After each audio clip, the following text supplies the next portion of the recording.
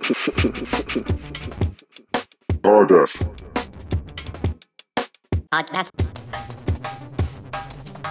2. Podcast 2. The sequel. Podcast 2. Podcast 2. The sequel podcast. We are the Podcast 2. My name I'm is Sam. Max. I'm Sam. And I'm Max. And welcome to Podcast 2, the sequel.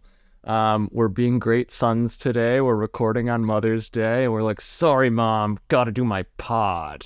No, this one's for you, Mom. This one's dedicated to Mama Sammy. You know, when you get a call from Bob Iger, the most powerful CEO in the biz, you take that call when it's for a big property like this. I'm like, Mom, Bobby's back. Bobby's back.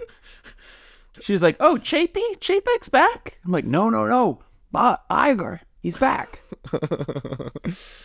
Yeah, it's we're happy to have him back. We love our capitalist king. He definitely didn't make any bad decisions with like buying all of Fox or anything. That's Disney Plus is going great. That's Chapek's mess. It's all on Chapek. I mean, it unveiled under Chapek. I buy the conspiracy a little bit that Chapek was brought in to handle COVID. He was pretty blatantly a fall guy. It was like they saw COVID coming. They knew they were about to launch something crazy. And it's like, you're gonna come in, you're gonna get a sweet paycheck, and then you're gonna hop out. And you're gonna handle all the flack, and then you'll be set for life, like more than usual. But I don't know the story of him. So this is, for those that don't know, there was a CEO of Disney that's like kind of viewed as saving the company from their home on the range, Treasure Planet days. Bob Iger, he came from TV. His first TV show he ever greenlit was Twin Peaks, interestingly. And he ended up becoming CEO. He was the one that bought Pixar. He's the one that bought the MCU. He's the one that bought Star Wars. And he bought Fox. And he left right before COVID, like a week before COVID locked everything down, and came back basically when it was quote unquote over. So, and it's interesting too, because it's like he did it at the same time that like those other, like, who was that congressperson who pulled out all those stocks because she knew COVID was coming too. Like he was tapped into the same, you know, like when you're at that level. They kind of had a warning, and it was like, yeah, you gotta jump. He got a personal letter from Fauci in February. It's like, you would think might want to push that next Marvel movie. Well, speaking of Marvel movies, we've been called because I don't know, they're having some bold, crazy ideas over there at Disney right now. They're struggling a bit. Something seems to be going on with Bobby Iger, because he gave us a call and he said, I woke up this morning and I had a vision. We're calling Trank. Get him in the room. We need a pitch for F4NT4STIC 4-2. I thought it was F4NT4STIC 2. I thought it was the second A, right? I think it's the second A. It's the A and the tastic. Fantastic for 2015. Oh yeah, you're right. F4NT4STIC. It's F4NT4STIC. F4NT4STIC. So we're doing F4NT4STIC 2.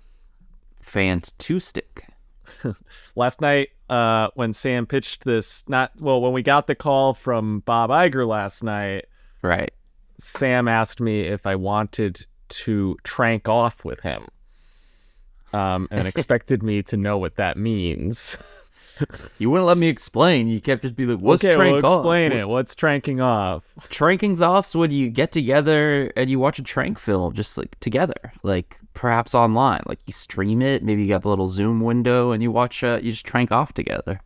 And he didn't want to do it. He said, save it for the show, buddy. I'm going to go to bed. So I had to watch it, and I put this movie on at, never seen this movie.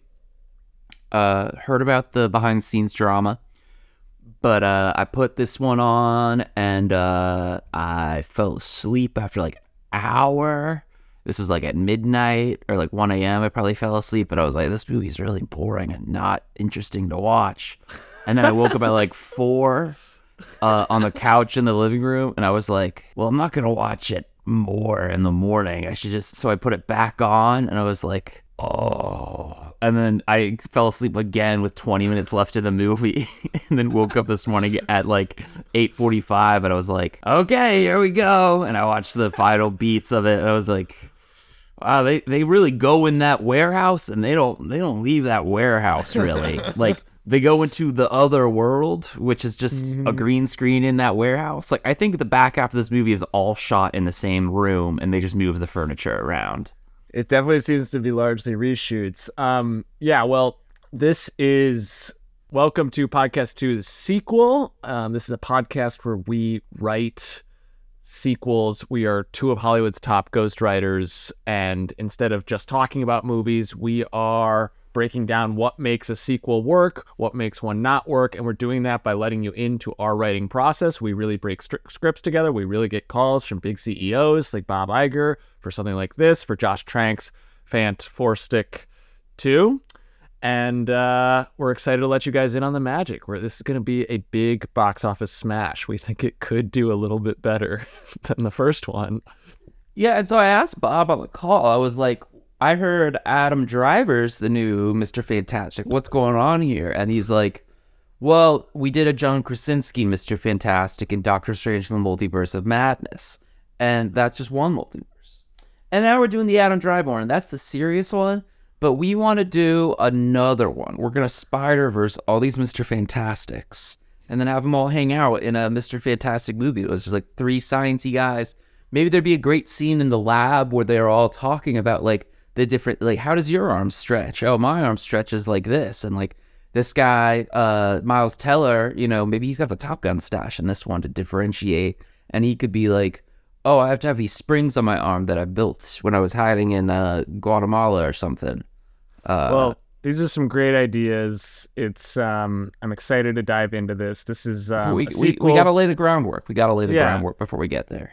Josh Trank, he was the director of Chronicle, a low-budget indie superhero movie, found footage movie, kind of lost to time now, but when it came out, was pretty successful.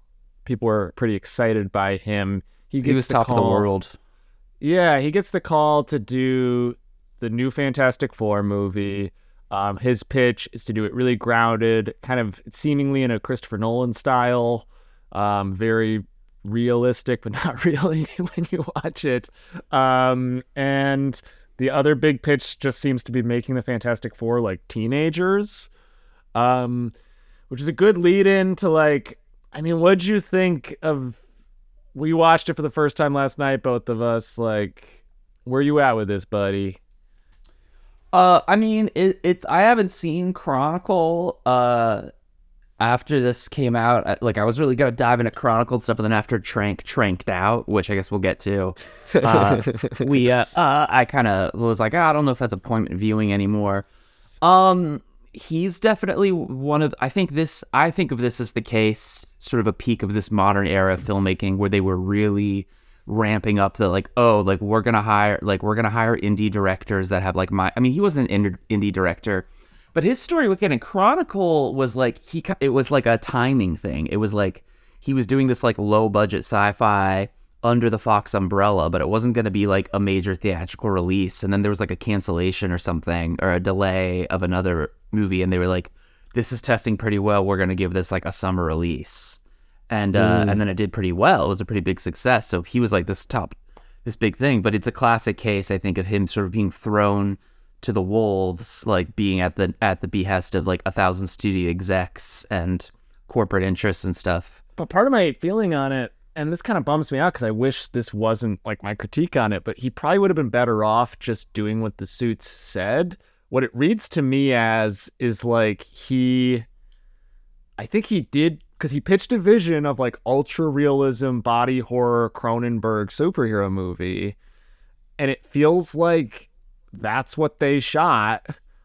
And then when that was bad, then the studio came in to try to like turn it into a more typical superhero film, but the DNA was still there of like a movie that clearly didn't work. Yeah, well, I mean, the stuff that felt to me was like I didn't get the feeling watching this that there was like a masterpiece lurking underneath this at all. No. Like, for sure. But a better movie. But yeah. there's certainly a better movie that was more cohesive just by virtue of being like, you know, the movie they shot with an intention rather than this weird surgical thing. Because there's so many lines, especially in that last third and stuff, that feel really like studio exec, like tacked on. Like, now we'll have a scene where he'll do a pep talk and he's like, no, we all have to work together. And so, like, and that stuff's bad. Like, that's like real, like, suit speak. Like, this is what a real movie would sound like. And I'm like, yeah, it sucks. Yeah. But yeah, as a whole, it's just edited in such a messy way. I mean, like, and respect to the editor on this, which I can feel there being a lot of conflicting notes and weird things. And just cut to that. Just get into the scene. Just get into the scene. And it's like, oh, it could be nice to have a transition sometimes. It just fucking moves. You don't really get any time with these characters, despite so much of it being in these little rooms. And you don't understand their motivations. Like, no one is clear. Everyone, like, what does Mr. Fantastic really want in this movie? He kind of wants to be famous, they said. They're like, you want to be famous. And I was like, he does? And there's no evidence of that. Yeah. And does he really want to build the machine? Like, he's just kind of a member of the team. Young Dr. Doom's like we gotta risk our lives. Like, guys like us never get to be famous. Like, this is what it's all about. And I'm like, what? When was this a factor? So there's this moment, because I'll bet a lot of people have not watched this. There's this thing where like no one's seen this movie. They build this teleportation machine. Okay, wait, I have to go back even further. So we open on like this kid in a classroom, young Reed Richards, who's like a genius writing like code in his notebook. He built a teleportation sheet as a kid. We spent so much time with him, and shows it at his science fair. In the grounded Nolan movie, he shows it at his science fair with like his friend that works at that lives at a junkyard. Yeah, they like set it up. They set up at the beginning. They're like, oh yeah, Mr. Fantastic and the Thing were like friends from childhood, and like from very early on, the Thing guy was like, whatever you say, Mr. Fantastic, you're the brains. I'm just, the bronze. Yeah, they're like, look at this lovely friendship where Miles Teller bullies and like forces him to be his like personal assistant. It's just like it's okay, like a boss. I swear to God, I felt like 15 minutes of time with these fucking kids in Flashback Zone. I was like, this But one thing that sucks. was good, who is playing Ben Grimm's bully older brother? None other than our buddy Chet Hanks. Happy to see him getting some work. Chet, yeah, I was thrown off. I was watching it and I was like, I think it just missed him being. I think it was really just like getting water, but I was like, where's Chet?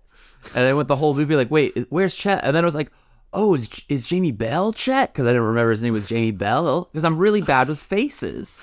And I was like, I think that's him. And then I looked at it, I was like, no, that's a guy named Jamie Bell. Which, what happened? Besides Miles Teller and Michael B. Jordan, but Kate Mara and Jamie Bell, I mean, let's keep going. Okay, because I think the audience needs to understand how insane this movie. So he shows this teleportation device that works at his high school science fair, and then the faculty's like, man, that you're no good, Reed. That you broke the basketball hoop, because it shatters the basketball hoop while it teleports something, and the teachers are mad about the basketball hoop. And then this guy comes over and is like, oh, we've been trying to build one of these. You should come to my school. And his school it's the Baxter Academy, and he's wait, I'm confused because he's the Baxter, but he's Dr. Storm. Baxter's I don't Ben Grimm. Whatever. Anyway, this guy but he's got the school with so he is Michael B. Jordan's dad. We don't be Michael B. Jordan for a while. He's black, but he has an adopted daughter played by Kate Mara who's white, which was like not in the comics, and was like like they have a scene to it, like explain it, and it's like, okay, yeah, sure. Okay, yeah. Like, I guess that's important, and because it has to be, she has to be his or Johnny Storm's brother. I don't know. Even though it has no standing, I don't think they really talk. It's amazing how few like scenes of just like people, like I feel like it was like a whole movie of people talking in rooms, but it was like I feel like nobody ever like talked to each other in this movie. So Reed comes to this school where the government has decided that the future of all of their tech is having children design it at this school. So like he's built this teleportation device and they're like, oh, come to this like school for geniuses. And then they're just like, let him start building this machine in this lab. And they bring together like the weirdest group of people ever. Like I guess Sue Storm's a genius here too, so I guess that makes sense. And then Victor Von Doom, I guess, was building another machine like this, so but then like Johnny Storm's just the rebel son of but he can build anything. Yeah, it's like a bunch of people. It's like he builds a car. Yeah, because he doesn't build car. He can build anything. And then they're like they get, oh, it's so stupid. Oh, they build like the most advanced machine ever built.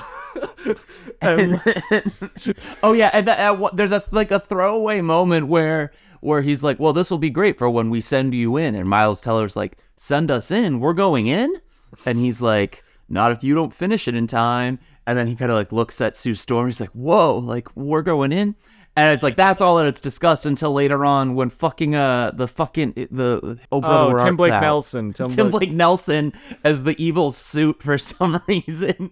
It's like, he sees the machine work and he's like, well, y'all did a great job. Now we're going to call up NASA to put astronauts in the machine. And they're like, wait, you're not going to send us? You're not going to send us children into this alien planet, which like, doesn't even make sense. Like, what? They don't, like, the people that built the rocket at NASA, they weren't like, you guys get to go to the moon because you built it fair and square. Well, they talk about that. They're like, because the mean Dr. Doom guy, who's that actor? That was terrible. Like, I don't know. I've never heard that guy. I've never seen that guy at anything. I think that was a bit of a career-ending performance because it was some of the worst. I'll tell you, his career should have ended off of this is Miles Teller. He is so bad in this movie. I can feel him doing a lot, or not doing a lot, but doing something with what he's handed. He's just not being handed much. But the Victor Von Doom guy, I'm like, okay, obviously these are the worst scripts. This is terrible direction, but like, you could have done it less bad. This sucks. Yeah. I'm sure he's got a better performance in him though.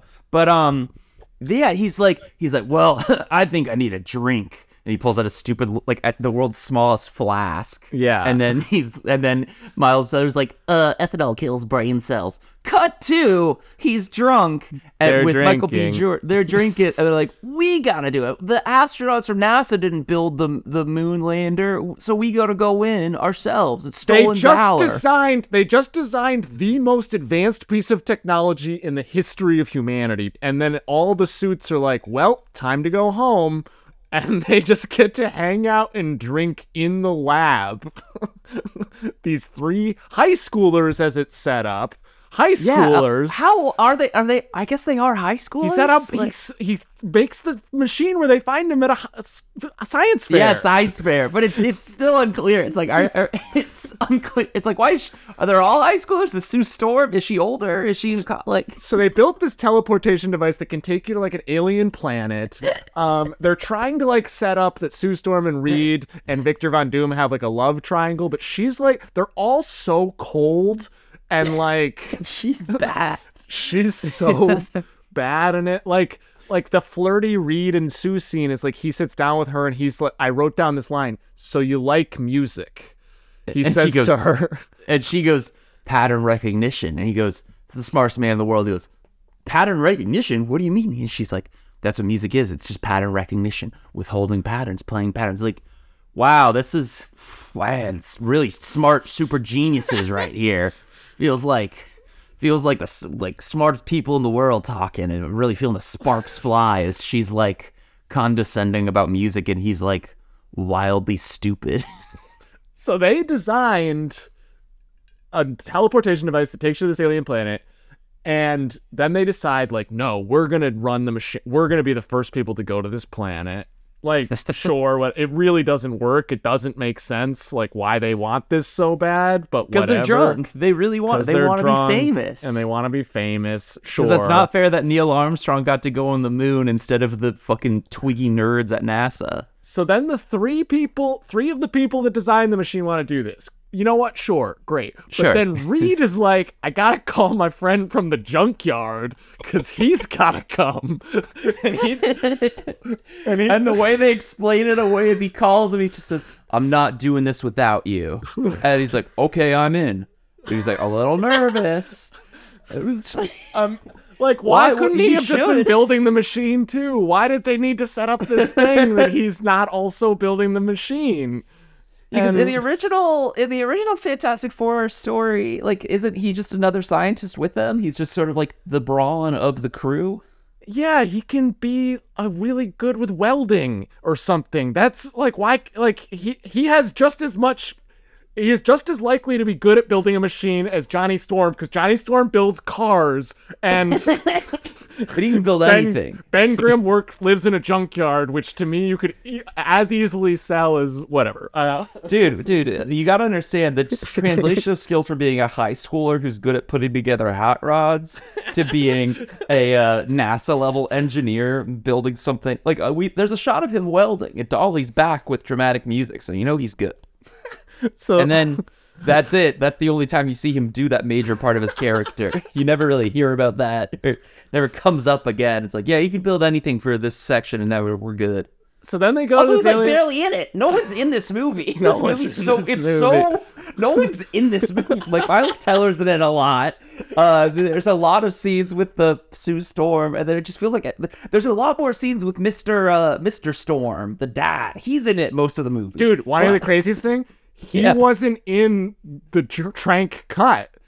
He's not even a Trank. Everything with the dad was a reshoot. Oh, it's worse than I thought. Oh, it's so much more reshooting. He's studio mandated. He's a studio mandated character. Wait, what? I was reading about like what the original was, and like the original, this movie in the original Trank cut was the first act. They just took the first act and extended it. Like, this was just the break into 2 was discovering Von Doom. I see. Had come back. So then they teleport. They're on this alien planet. Like, they start to get affected by these green things, by this green tar. And this begins the only 5 minutes of the movie that I think kind of maybe work and are interesting. They teleport back to Earth, and there's this sequence where they all wake up, and their powers are all horrifying. And actually... kind of is interesting. Like, you see Mr. Fantastic's body like spread across the whole room, like he's all elongated, and it's like they shoot a POV shot of it where it's like, whoa, that would be horrifying to see your body sprawled out like that. And then honestly, it was really effective to me too. Ben is like buried in rocks just screaming, help me, help, which kind of was scary to me. And Johnny, the scariest, is on fire, screaming like because he's on fire in a hospital room. And it's like these 5 minutes of like seeing how gaining a superpower would be terrifying and would be body horror. And for those couple of moments, I was a little interested in this movie. And then it says the title card that says 1 year later. Cut to. Well, I just think I was sort of thrown off too, because they're before this happens, when they're in the alternate reality, Sue Storm's not in there. She realizes on the security cams that they got drunk and went in. She's like, I gotta stop them. And so she doesn't even go in. She's like on the computer outside while they're like getting tortured, and then she just gets hit. Like, so in the world, like they each get affected. Like Dr. Doom just falls into the green stuff. The thing gets covered in rocks as he gets hit by the green stuff, so he turns into a rock monster. And Johnny Storm explodes, so he turns into fire with the green stuff.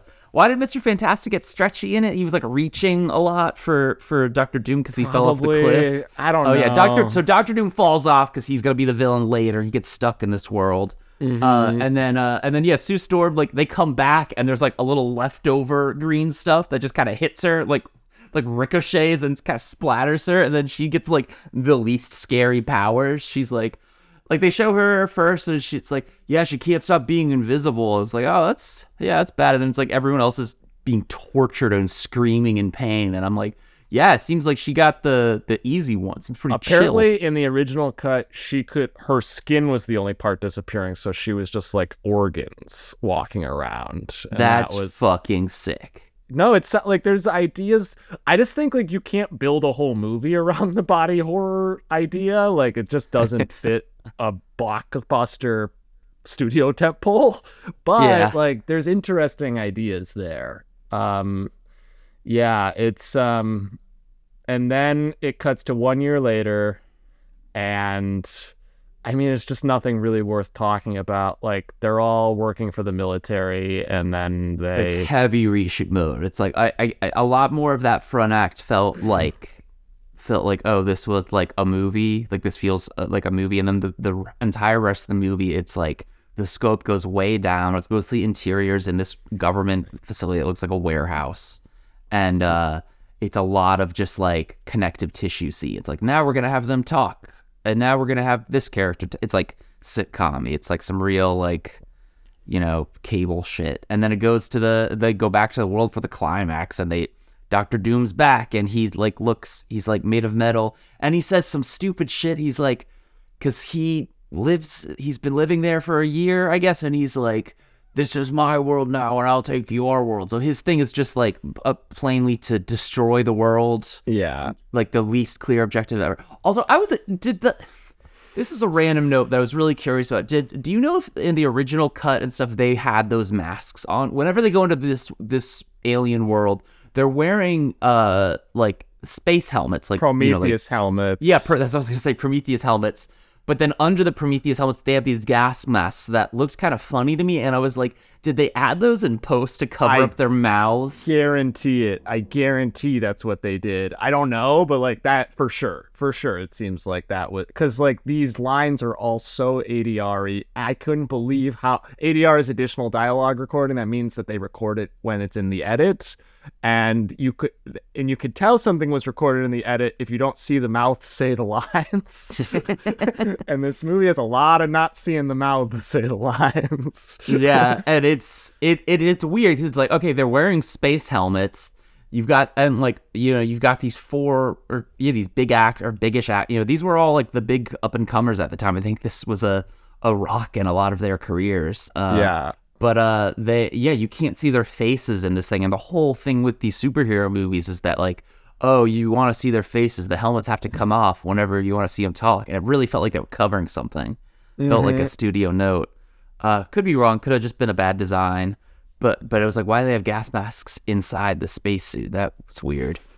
So the end of the movie, yeah, Dr. Doom. Then they do a big battle. They battle on the planet. There's a space beam. There's a fucking. We haven't done a sky beam movie in a while. There's such a fucking sky beam. This feels like a movie from the late 2000s more than. What are you talking? To me, this feels like such a blatant. This era. It's like, oh, Avengers came out fast track. We're gonna have our own Avengers. We're gonna do that stuff. I guess I more mean tonally. Like it's the tone's all over. Yeah. Well, it's just like what tone? It's all over. It just feels very inspired by Nolan-esque superhero stories. Like we're gonna take this very seriously. I guess that's a good way to figure out. I mean, why on earth does Disney want this sequel, dude? This is more content. They realized if they just shoot it once, it actually would be pretty cheap. It's taken them a couple rounds to learn this. They've been doing a lot of shooting movies twice over there. And but with Bob Iger back, he's reflected on past decisions, and he's like, wow, Solo would have been a big hit if we just shot it once. Maybe we should just make a movie once. So we're going to try it. Yeah, and they know Michael B. Jordan's got the sauce now with Creed. They know Miles Teller's got that Top Gun sauce. So we're here to deliver them a new baggage movie. with the MCU right now, too, and they're kind of like, what if we just kind of tried, split off a little bit? You know how in the history of comics, it definitely never worked out badly for the comics companies when they start to make it so you have to read lots and lots of comics to keep track of any of them, and it's like as they start to niche down more and more, that always works out really well. The MCU is doing great right now. It's doing great. People love having to watch full TV shows. People love that. Dude, but Guardians of the Galaxy's making money, and that goodwill will Cha-ching. persist. That will persist through the entire release slate of the Marvels that lots of people are going to see. Now the ads can say the best movie since Guardians 3 instead of Endgame. I have 3 facts I want to share about the first movie in the series we're continuing before we dive into writing. Please. One is that there's something that's different about us than Kate Mara, which is that Kate Mara has never watched this movie and says she refuses to. Because Josh Trank apparently bullied her on set because he didn't want to cast her. So like, fuck Josh Trank for that. Like, don't. God. Like, Oh yeah, we got to talk about the Trank in the room. we'll trank off when we're struggling with writing. Maybe like that's. That'll keep me going knowing that we get to trank off soon. Another fact, you're gonna love this. Only Marvel movie Stan Lee declined to be in. No Stan Lee cameo because when he saw the cut, he didn't want to be in it. Like that's if I was Trank, that's a kill yourself. Like that Stan Lee would be in like a Pringles commercial. Stan Lee will do anything. He just loves to hang. He loves to hang out and be like, in the 60s when I invented Spider-Man. Don't look up anything more. That's all you gotta know. Do not look up anything I say. I was sitting all by myself, and I thought, what would it be like if a spider was a man? My employees loved me consistently. Just like I love unions, famously. Final fact, do you know who the studio wanted to play the Thing? This is insane. Diesel? This is insane. Josh Gad. Trank had to fight them off because they wanted Josh Gad and they wanted Olaf. They wanted that frozen cha-ching. Honestly, I wish Josh Gad It'd be was the so Thing. cool to see more kids. Be like, I want to see Olaf movie. And they go watch like this man scream in pain under the rocks. Like, oh, help me, Mr. Fantastic, the rocks. Okay, so this is a very important sequel to be working on. It's actually foundational to mine and Sam's creative relationship because what's one of your favorite things to make fun of me for, Sam? Max's favorite superhero growing up was Mr. Fantastic. He wasn't even a superhero kid, but he likes Mr. Fantastic. It's like I love those Fantastic Four movies from 2004. Those were my favorite superhero movies growing up. I thought Mr. Fantastic's powers seemed the best. And those were my favorite toys to get were the Mr. Fantastic toys. The stretchy ones? Yeah, you could like connect the arm pieces to make them longer, and I wanted to get the Fantastic Four hovercraft. I love the Fantastic Four, and I'm excited to try to do right by them. Are you looking to rectify? Do you feel that F4NT4STIC, like, are you trying to rectify these problems? Like, Trank's back, right? They're bringing him back. He redeemed himself with Capone after he tranked off. Trank's back. He's gonna bring double the dogs to his hotel room. Okay, we gotta explain that. For those who don't know about, so the famous Trank off incident, like we were discussing earlier, it's sort of the heyday of studios being like, we're gonna make these big superhero franchise movies, but we're gonna hire these like up and coming indie directors, like smaller directors, very young directors, usually young white guys that like these other directors would be like, oh, this reminds me of myself. You know, like the Colin Trevorrows and stuff, and then we are going to overwhelm them with like way too big of a project and way too many fingers in the pot. And Josh Trank is the case. I mean, there was a couple of these cases at the time, but he is the case of a meltdown. Allegedly, he had a meltdown. We'll go more into it deeper in, I think. We'll keep teasing it, but it's The thing I am referencing is the studio allegedly had to pay hundreds of thousands of dollars worth of damage that were caused to his Airbnb by the dogs he was keeping in the house while he was shooting. He had a this bunch of movie. small dogs, and like the oral histories that have sort of been compiled. It's like multiple people on the set were like, yeah, it's like sometimes he was more into those little dogs in the movie. It was just all about. He was always talking about those dogs. They just leave them in the Airbnb and they just chew up the house. Just I went on this picture of like Josh Trank like walking back at night after like a long day of directing on this big green screen with like 5 guys in suits yelling at him, and then he opens the door. There's just like 12 chihuahuas like gnawing at the couch seat, barking at him. He's like, no one loves me. Oh my god. Gosh, iconic. So, do we want to rectify it? I think we're stuck a little bit with what we've got. Like, I don't want to like reboot. I think we can. I have some ideas that I think could transform this property and give it a lot new life, where like people won't be excited when that's announced. They're going to be pretty like skeptical, but when the trailers drop, people are going to be like, whoa, this seems interesting. I don't know. Do you have any ideas to kick us off? Yeah, I mean, I did realize thinking about it, it's like, oh yeah, I did have a little Fantastic Four phase when I was like 11. I was like checking out like compilations to the library of like Ultimate Fantastic Four or something like that. But yeah, I think that what this one was really missing is the family dynamic of them. Like that's what's so good about the Fantastic Four, and they're always hinting at and trying to set it up, but it's never tapping into the actual drama there. It's it's just because it's so butchered. So I'd love to really just get more. I mean, I'd love it if this one had a similar amount of just dialogue scenes, but they were good and not just like plotty like arguments between Blake Tyler, what's his name? Tim Blake Nelson. I was thinking about his name all night last night and I forgot it. Yeah, Tim Blake Nelson and the rewrite father.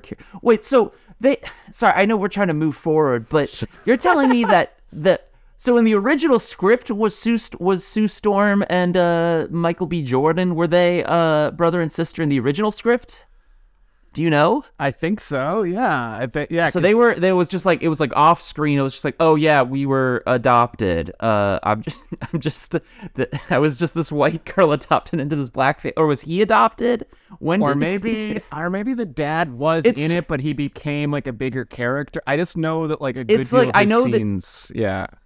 It's just I know this happens and stuff in real life and stuff. It's just a dynamic that I've never really seen in a movie, and it's so glossed over in that movie. It's like, oh yeah. No, it's just like she's adopted into this black family. It's like, oh okay, yeah, sure. Like that didn't bother me as much. It didn't bother me. It was I remember at the time, like when this was announced, like it was a big controversy. I was like, oh well, they got to do it, and then they don't really the brother sister dynamic isn't really tapped into at all. Like that's the thing is like I think like Sue and Reed should like be mom and dad, and Ben and Johnny are like the kids and the brothers that are always fighting. Yeah, that's like kind of where it comes from. I mean, I think when Fantastic Four works best, it operates a lot like Star Trek, where it's like this family dynamic, like a self-made family that is interested in using science to better the universe and going out and exploring. They go on little serialized adventures. And there's a sense of optimism, a sense of fun. I think that's what we should be trying to tap into. I mean, the first thing I'll throw in is like, in your time being interested in the Fantastic Four, did you come across what is my favorite thing in all of Fantastic Four that I think our movie should tap into, which is Latveria. The Doctor Doom country, right? The Doctor Doom country. Yeah, he becomes like God Emperor there, like sometimes, right? Like, no, he's like the God Emperor of this small European country. Like that's where a good deal of his power comes from, is that he runs a country. Right. Yeah, that's just fucking sick.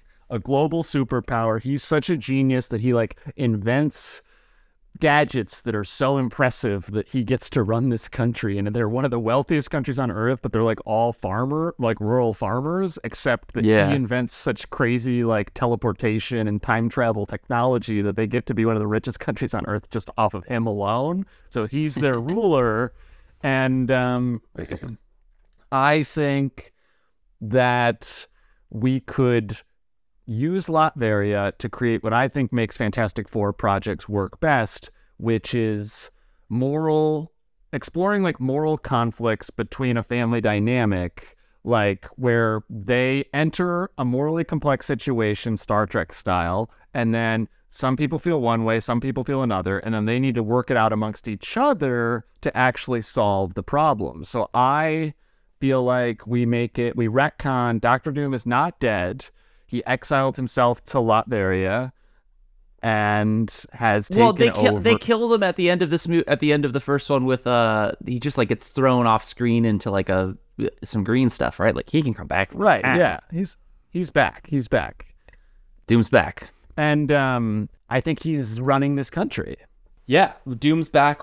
Doom's back. He's got to rise to power. And they've got to deal with that. Sick. Yeah. I mean, what else? What are we? So we're gonna carry over everything from the first one. We got to reassess. It's a sequel, but it's also a reboot. You know. But I love the sci-fi elements of it. It's very soft sci-fi with like a hard sci-fi coat of paint on it, and it's like, oh, like we're like Cronenberg, but it's like it's very campy and silly, which I love. So let's keep that. And I like Doombots. I always loved the Doombots in the comics I read. Whenever Dr. Doom's got an army of Doombots, that's sick. I mean, my big thing with Latveria is I'm most interested in that concept when it's like all things considered, it's a pretty great place to live, and though it's like a true monarchy that Dr. Doom runs, life is pretty good for the citizens, and he's actually a fairly decent ruler to them. And that's like always part of what's interesting when he's treated as a villain is like, but he's kind of like a good leader to this country. So, in some comics he is, in some comics he isn't. I think it's more interesting if he is, and if we create a moral conflict for Reed of like, he doesn't trust Dr. Doom because of the first movie, and it's like, does he believe someone can change? Oh, you know what was also really cool, unrelated, we could incorporate that I'm remembering from the comics that I read? This was like in the 2010s, I think. Well, it was sort of, so you know the Ultimate Universe in Marvel Comics? Yeah. Like basically starting with like Ultimate Spider-Man Marvel Comics, they were like, okay, it was in the early 2000s, and they're like, we're going to sort of do like a reboot where it's like its own separate universe, and we'll sort of start telling these stories from scratch with a modern perspective. So it's like, that was where they came up with the idea. It's like, oh, Iron Man's from the Iraq War, not the Vietnam War, and like Spider-Man is a blogger, not a newspaper writer, and things like that. But they did Ultimate Fantastic Four, and like as the years went on, they eventually like the sort of story with the Ultimate Fantastic Four is that like Mr. Fantastic, they all die. He loses everything, and he becomes evil, and he becomes this really fucked up, like super genius evil Mr. Fantastic. But then eventually in like the 2010s, the Ultimate Universe and the regular universe and the standard Marvel universe cross over, and so Mr. Fantastic, the real one from Earth 616, the original from the 60s, he's like the good guy. He's versus the bad guy who's like got this like world domination plan, and it's fucking cool. He's like the big bad, this evil Reed Richards. I don't know if we can fit that in, but something to keep in mind. I thought that shit was pretty cool back then. It's like, what happens? It's like, because it's such a cool little comic book idea. It's like, what do you do? What happens when like there's this guy who's like so good, the smartest man in the world, but he loses everything and becomes evil? Sick. Good shit. That is good shit. I don't know if we want him to lose everything. Maybe he could over the course of the movie. I think like I'm interested in the moral conflict of, we leave the last movie with them being like, we don't take orders from you guys. The Fantastic Four say that to the military, and they're like, you're going to give us a place where we're going to operate. But like, effectively, they're still taking military funding. Effectively, they're still a part of the military. So like, what if, I'm guessing this takes place like 5-6 years later after the first one. And like, I'd imagine in that situation, they're not morally clear. No, yeah. I'd imagine like they're part of the system. And I mean, maybe they're going to Latveria because the government's sending them because they're like, we don't trust this growing superpower. And maybe it's not like revealed a Cuban yet thing. that Dr. Doom, like maybe Dr. Doom has a faux leader, that like a puppet, and it's a reveal that Dr. Doom is back and ruling this country. Yeah. Yeah, I think that could be cool as if like he sort of took like a wormhole, like backdoor worm. Because is he like in the comics? Is he like an heir to it? I thought he was sort of like, or does he just sort of show up and set up post? From what I was reading about it, he kind of just shows up and sets up post because he's like just so smart and so much more powerful than anyone in that country. I mean, yeah, that'd be funny. Yeah, he like took a wormhole. God, that'd be a funny like cold open is like him like coming out of a wormhole in this like weird little like Eastern European like Slavic farming town, and then he does something sick, and all these Polish people are like, oh, and he like does cool tricks, and then cut to like he's like the king. It's like pretty offensive to like Eastern Europeans, but it's like it's Latveria. They're just stupid there. They're just dumb. It's a bunch of dumb farmers. He's gonna be king. You could do like an interesting like up style montage at the beginning where it's like how someone like you just see like the 5 years of him taking over this country like in a musical like montage essentially like of like he lands and he starts to use like his electricity to herd sheep and and they're he like, just needs water so bad. Yeah, he's just like sick and needs water. This weird like, all right, because this is the version of Dr. Doom. Like in this version, he's just like made of metal. He's just like this fucked up Power Rangers looking guy. They're like giving him soup, like you poor thing, and like they nurse him back to health, and then he like starts helping them out on the farm. But then they're doing a really inefficient way of slaughtering the sheep, and he's like, I can slaughter sheep 50 times faster, and he's like kills all these sheep, and he makes so much sheep that they get so much money, and then he builds a big tower and becomes God Emperor of Latveria. Yeah, like he goes to stay at their like cabin house that night, and it's like really cold and they're all like shivering like Charlie and the Chocolate Factory's grandparents in bed, and he starts to like erect a like futuristic castle around them. And this is when like you watch the like buildings start to build, a cityscape start to build across this farmland. And what are Dr. Doom's actual in the film? Unclear. This is one thing. I mean the Fantastic Four, obvious what there are, but like I think more and more MCU stuff. I feel like I watched that Loki show when it came out in the pandemic, and it was like it had a lot of good stuff in it, but a big thing in it was I was like, wait, what are Loki's powers? Because like sometimes he could like use telepathy to stop a building, and it's like I thought he was just like mischievous and like a trickster, could do tricks of the eye, but now he's like has the Force. And I feel like with Dr. Doom, I never quite like Dr. Doom's an interesting character because he's like the big bad, like he's a good villain and a good character. But I feel like when you like actually look up his canonical powers in the comics, they're kind of like, it's like, oh, that's what he does? Like, what does he do? What's his powers? He's a super genius. Like, yeah, that he's a super genius, but that's foremost. That's a character trait, though. Like, what can he do with his hands? Like, I mean, he can shoot electricity. He's capable of energy absorption and projection, manipulating electricity, creating protective shields, dimensional travel, healing, creating blizzards, summoning hordes of demonic creatures. Oh, we got to do that. Creatures.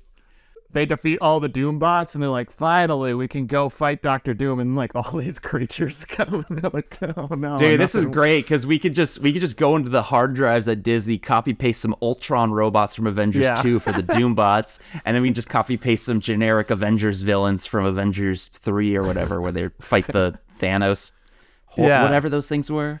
Yeah, I guess we should stay away from doing another one of these fucking like, and then the team fights a lot of goons. Just like so many goons. No, I like the idea of like creating actual stakes, and I think like his goons are Latvian citizens, and there's which makes it complex, where it's like, are we gonna fight these poor farmers? Oh yeah, that actually is interesting. It's like and it's like kind of like Viet Cong kind of deal. It's like you could do one of those scenes, it's like a little kid, like there's a little boy, like a little Eastern European little paper boy hat. He's like, please, can I have a little soupa, a little Latvian soupa? And they're like, fuck off, kid. Or no, they're like, oh sure, thank you. And then he pulls out like a Dr. Doom M16 and it shoots lasers, and like the thing turns into ash.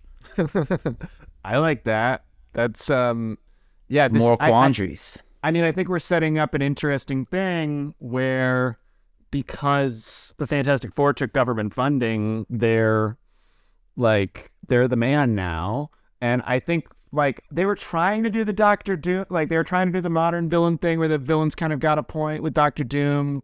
Once again with ADR, I with his like, you destroyed your planet, you're not destroying mine. They kept saying weird. They kept and now it makes sense that the dad guy was added in rewrites because they kept like doing references to like the planets being destroyed and like my generation messed up. Your generation can save it. I was like, what are you actually like? I never really felt anything. It seemed like a just normal world. Like, it seems like you could allude to it beyond just like these two lines. It's like, yeah, global warming's happening, and then in the end, he's like, I'm doing this to stop global warming. Like, you're gonna absorb the Earth into a stone Earth. That's how does that solve global warming? Well, that's why we're beating this. I think this. So, like, I think, like, we set up a moral quandary where let's think about what if we lean into this idea that wasn't actually executed, where Reed Richards is more interested in becoming famous, like, I think they're Captain America-esque, like, symbols of American excellence. They're not even, like, necessarily fighting in battlefields so much as, like, doing photo ops and have become, like they endorse presidential candidates and stuff. Ooh, you know? Yeah. Like, they're on CNN, like, giving their takes on, like, they're, like, anti-Antifa. Oh, that's a great scene if, like, they're, like, he's the spokesperson and, like, right before, like, going out on stage, they're, like, conflicted. Like, Sue's like, I don't think we should endorse this guy. Like, I don't like his record. And, I don't, this isn't what we stand for. And he's like, look, we got to do it. Like, if we don't do this, the funding stops coming. And then he, like, turns to the crowd. It's like, I proudly endorse Donald J. Trump for 49th president. Basically, yeah. I think, like, he's all about kind of doing, it's like you have to do what you have to do to make progress. Like, he wants to operate in the system. The system's treated him really great. Politically, he's a white straight dude, so of course it has. I think Sue and Johnny could be the two that have moral conflicts with this. Like, I think, like, Johnny just literally has ADHD and hates having to fucking do these press events. He just wants to fly. He's like, what the he hates being told to flame on. And then Kate Mara, Invisible Woman, she's just obsessed with the numbers. She's like, these people we're endorsing, they don't do good things. And he's like, but Reed is like, they largely do good things. And I think the thing is just like, yeah, boss. He's like, I follow Reed. He's a single issue voter. What's his issue though? He's all about like mining rights. He wants to stop excavating rocks. It's like, whoever will stop the mining. He's pro fracking, anti mining. He's like, yeah, slurp the stuff out, leave the rocks intact. Just slurp out the gas. I think fracking famously does not leave the rocks intact. Yeah, but they're a little more intact than I don't know. I think the thing is very, I think he just trusts Reed. He's like I could see a scene Why? With him. That's a terrible idea. No, this version of them is not like, I guess that's an aspect of the original, but like this version of him where he's like brought on especially to get fucked and turned into the thing is like, What if in the years since Mr. Fantastic has helped invent a number of technologies that make the Thing's life much easier? Like, he's like invented a car that the Thing can drive, and like invented a special Thing bed. A Thing e-bike. He's like huge riding on this little bike around the city. He gets hit by a car and the car just crumples. Well, like, what if Reed is working on a machine to like reverse their powers? Like, that's so I think that's in. Isn't that in one of those Fantastic Four movies? I don't know. I think that's good. No, I think, what if the Thing? I mean, I think just thinking about it, like the Thing has to be diametrically opposed to Johnny. So what if the Thing is actually kind of jingoistic? Like the Thing is like all about. Like Reed Richards is like neo-lib. He's like, you got to do what you got to do. You got to play ball to like make real change. He loves me. He's like, this is my chance, and he's like all in. Like, I think that we could have like a political candidate character. Pull someone from the comics. Maybe it's Stephen Colbert, who canonically did run for president in the Marvel Comics universe. I'm about that. Like, let's do it. Stephen Colbert. Let's have Stephen him Colbert do something good for once. Like, it's yeah. been, Let's have him bring back his when he was actually funny and do the Colbert persona as a character in this world. So we got a graying Stephen Colbert running for president. Thing Ben Grimm's all about. You know, he's working class, like junkyard. He's Chet Hanks' little brother. Chet's back, by the way. We get him in a scene. Chet's and back. Tim, we got Tim Heidecker briefly appears as Reed Richards' stepdad in this movie, and we gotta bring him back. We gotta CGH him up a little bit because he was in the flashback time. So we gotta get some of that Mark Hamill deep fake age up technology on him. Okay, we're cooking with gas now. This one's starting to fly. So yeah, moral quandary. So here's one thing I want to say. A lot of these fucking superhero movies, you know, I take everyone's little favorite movie, Captain America: The Winter Soldier, because it's a political thriller. No, it's not. It's a fucking action movie with some of the worst VFX shots I've ever seen. But they do this sort of thing, like it's been oft talked about how like these Marvel movies sort of pay like kind of lip service to being critical of like these concepts and like jingoism and like America stuff, and then like they don't ever really say anything or provoke anything, and it's like literally signed. Most of these are literally signed off by the U.S. military so they can get access to assets and marketing. So which if you don't know about that, check it out online. It's really interesting how the American propaganda machine is adapted in the modern era. But I think we should really use this opportunity to like let's actually do something with this one. Like if this is the smart thinking man's Fantastic Four, let's do something smart with it. You know, let's try to say something by the end of this. I don't know what that's going to be exactly. I think that, you know, and this is a broader thing with theme. I think that a lot of writers talk about, you find theme as you don't know what you know the themes, but you don't know the actual message. And not message. Like we're not looking for a direct allegory, but we're going to find what we're trying to say and what this piece needs to say by the end of this. Yeah, no, we're finding it. I think that it comes down to like what is like Reed's overall goal to start, and I think we can branch from there. Yeah, so Reed's doing this. Reed's going along with Stephen Colbert because he has some sort of larger goal that he's like, I have to do this to achieve this. What if their funding is at stake? Like, what if this presidential candidate is visiting Latveria as like a symbolic like stop on the campaign trail and asks the Fantastic Four to come along as like symbolic? The Fantastic Four have to come along because of their personal ties with Victor Von Doom. I think, so what page are they on with him? And how much is happening off screen versus on screen? I don't know. Like, I love the upstyle montage is great, but if we're gonna really do this, like, I think it's got to be done in a more eloquent way than an upstyle montage. No, I think we do the scene we were talking about where he starts to slaughter the sheep better, and then we just cut away, like with them like being very impressed, and then we say like 5 years later. And and then we should just have a scene where like the Fantastic Four are like being briefed, like they can see like videos and stuff of his rise to power as they discuss it.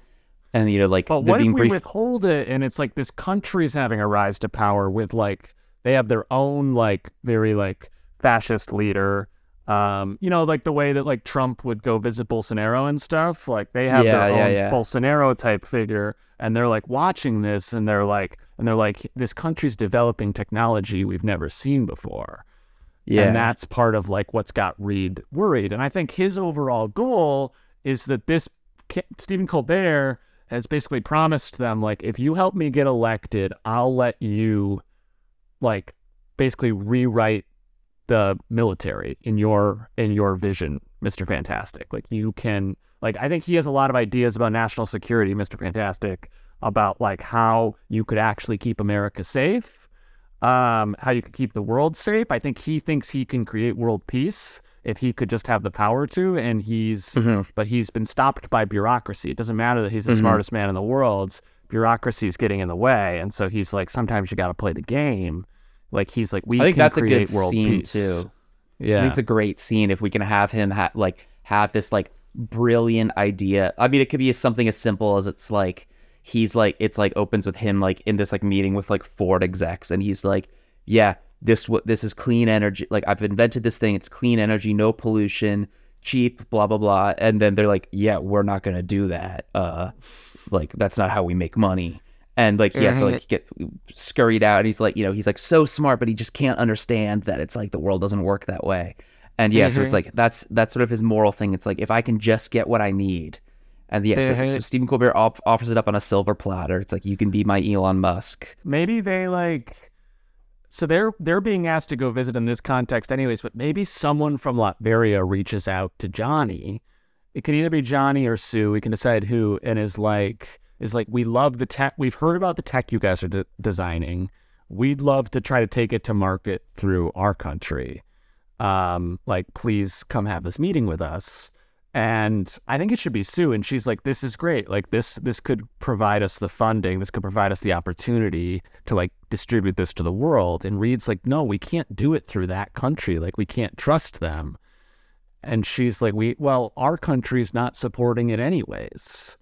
Like, so what does Sue want, do you think? What's Sue's like character traits in the comics movie? and stuff? Well, there's nothing in the first movie besides she can recognize patterns, which is like, a toddler can do that. That's not really smart. Yeah. So Sue, I mean, like, she's just kind of got the like women in comics issue in general, where she's just kind of like viewed as like the strong woman, and doesn't. I do think a defining thing is that in the Civil War comics, like a big thing was that her and Reed were on different sides of the aisle. He was with Tony Stark with the like, we should register with the government, and she was with Captain America, which I think taps into what we're thinking of for this project. For F4NT4STIC 2. Yeah, I was reading some stuff. I mean, they've had kid arcs before. She's had a miscarriage before in the comics, which could be, I mean, I'm thinking like this one would probably be coming out like 2025. No, it could be an interesting thing that happened off camera. Like, they're 10 years older. They're in they're 30 now or something. I guess they're like 28 now. I don't know. Well, I had an idea. Reed Richards pull-out game week. Sorry, keep going. Well, Sue is not just there in a different version of the comics. She was not just with Reed. She was with Ben, with the Thing. And in an Elseworld or something. I'm not sure. Just in another I think in another timeline, like they ended up together rather than her and Reed. And I was like, in terms of like interpersonal, like more grounded conflicts in this, one thing I would buy is like that Reed still holds a candle for her, because at least in the movie, I certainly didn't buy any romance between the two, but I bought that he had held a candle for her. And what if he still does 10 years later and she's kind of secretly together with the Thing? Sorry. Wait, Reed holds a candle for her, or Ben holds it? What does hold a candle mean? What is this phrase? It's like you have a crush. Oh, and you're saying that the Rock Boy has a crush on her? I'm saying her and the Thing are together in our movie. I don't know, man. What? You don't want to think about? Like, I'm not like, I'm not like a purist by any means, but I guess that happened in the Elseworlds. It just there was nothing like, I feel like we got to do some work to earn any romance in this movie. Like, this I'd love rather triangle. no romance then. I don't like her. Well, and they're Reed. together. They're together. Okay, her and Reed can be together, I guess. That's the classic thing. They fell in love off frame. Boring. Can the Thing have a crush on her then? Or what if they not be together? together? In the comics, she had a fling with Namor, Prince of Atlantis.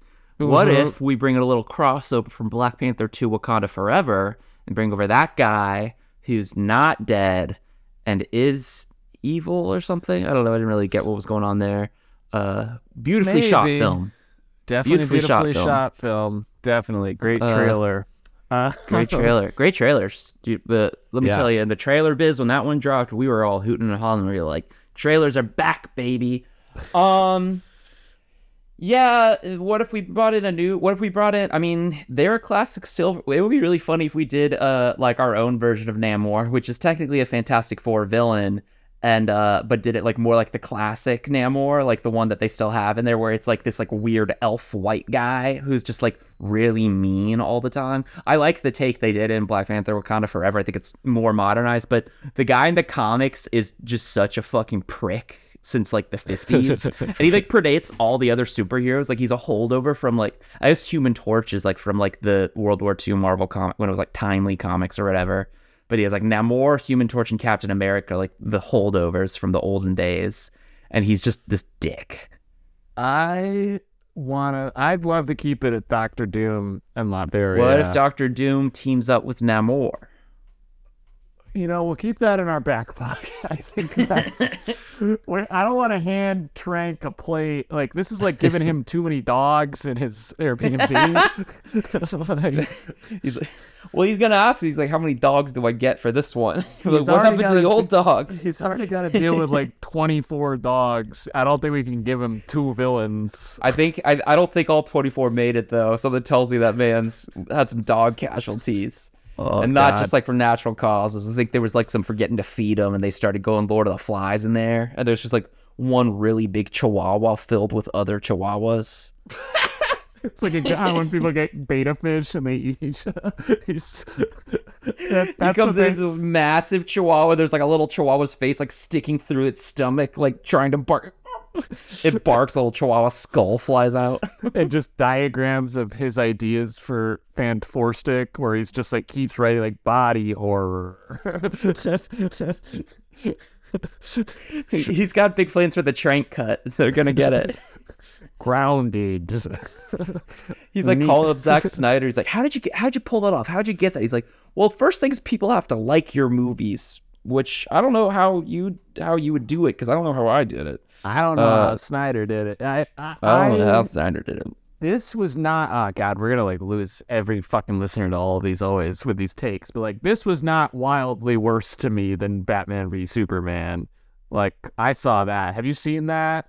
I've never seen it. I think of any of these like stupid superhero movies, I've seen the least, like, because I'll watch clips now and then out of curiosity, and like, because yeah, you know, I like fights and stuff, but like I could never sit down and watch all of that. That seems like too much. This was like super lifeless, and no one's motivations make sense, and there's no fun ever, and it feels like a chore to watch, but it feels like they know how to make a movie.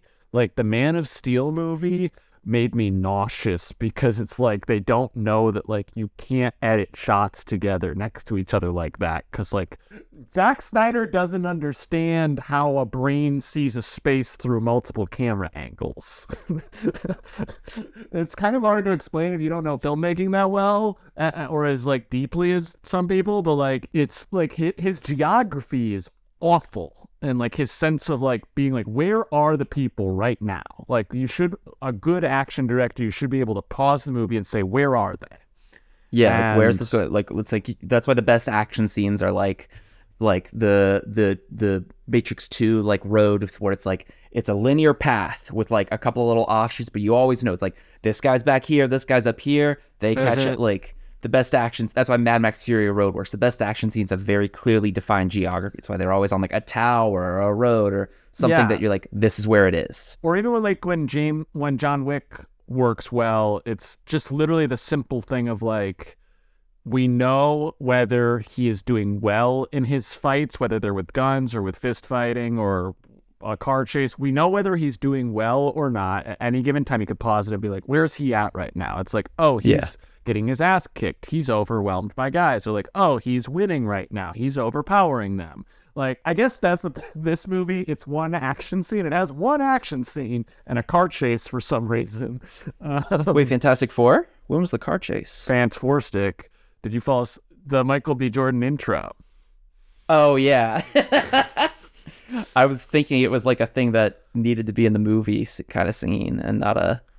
God, they introduced him so late. Everything happened. I guess, yeah, it makes sense. This was a first act they stretched out, because it's like, I keep going like, when's this movie gonna get going? And like, it's like, they felt so clever when they were like, it ends with them being the Fantastic Four. It's like, that sucks. Which like people hated by that point already. Like, that's like, movies like that shit suck. It's like, I came here to watch the fucking Rock Boy and the Fire Boy, and the other two, and like, why do I gotta hang out with bad versions, Like hanging out in a lot of fucking warehouse offices?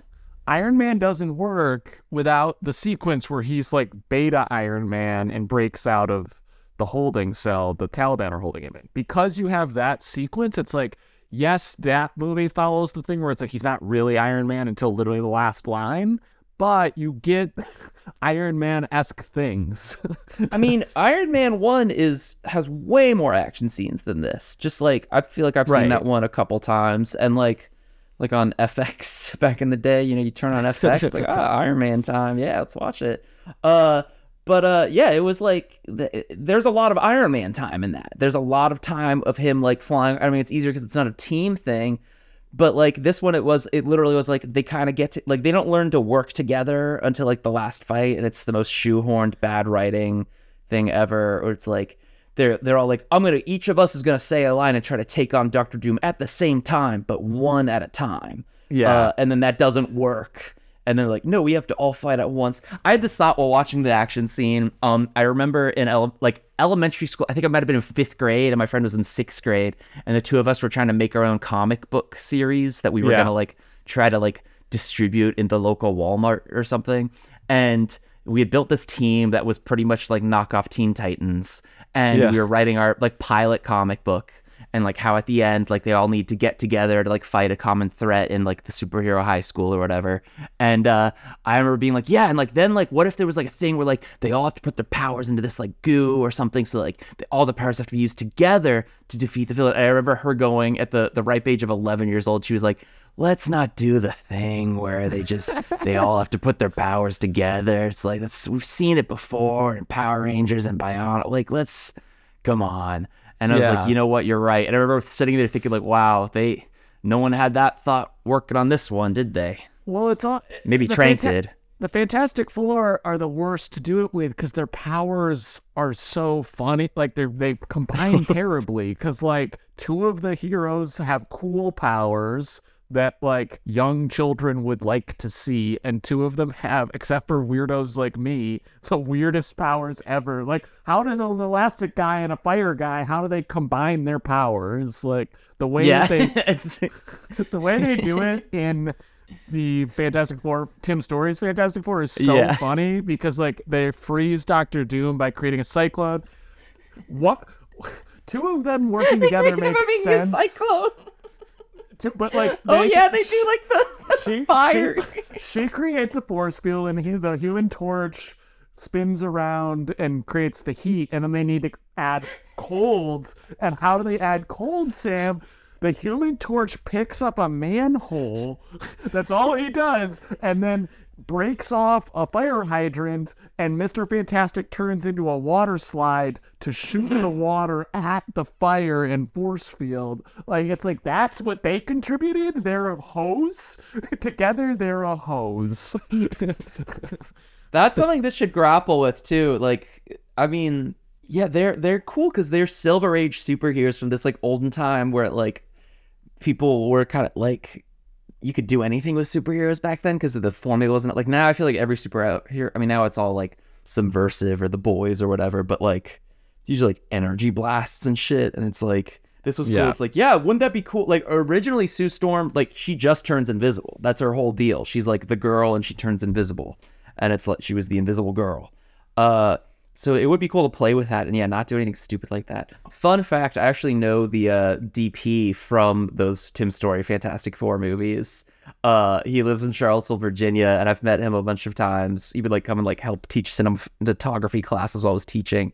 I'll be down there this summer. I'll probably run into him. He's got some funny stories. I just love that movie, one of its major action scenes is because the Thing tries to kill himself by jumping off the Golden Gate Bridge.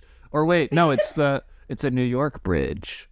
I don't remember. It's God, that movie's insane. I remember it being the Golden Gate Bridge, but I guess what would it be like the Williamsburg Bridge? That has the scene where he causes this big traffic accident, and then they save all the people out of the exploding trucks, and then his wife walks out of the crowd, takes her wedding ring off, and puts it on the ground. Oh yeah, that's how she divorces him. And then he can't pick it up. Him not being able to pick it up was good. Oh, Sam Raimi stole that. Wait, that's in that movie, right? The thing That's can't in the pick up the first ring, one. right? His fingers are too big. And then Sam Raimi's like, taking that. Sandman can't pick up the ring. They stole. Yeah, well, the Sandman one is much better. It's poetic. Wait, okay, so let's get into it. So I think so that they're what they want to me makes sense, because I think that Reed wants to be like a famous symbol of like heroism. He's got a chip on his shoulder because he wants to be famous.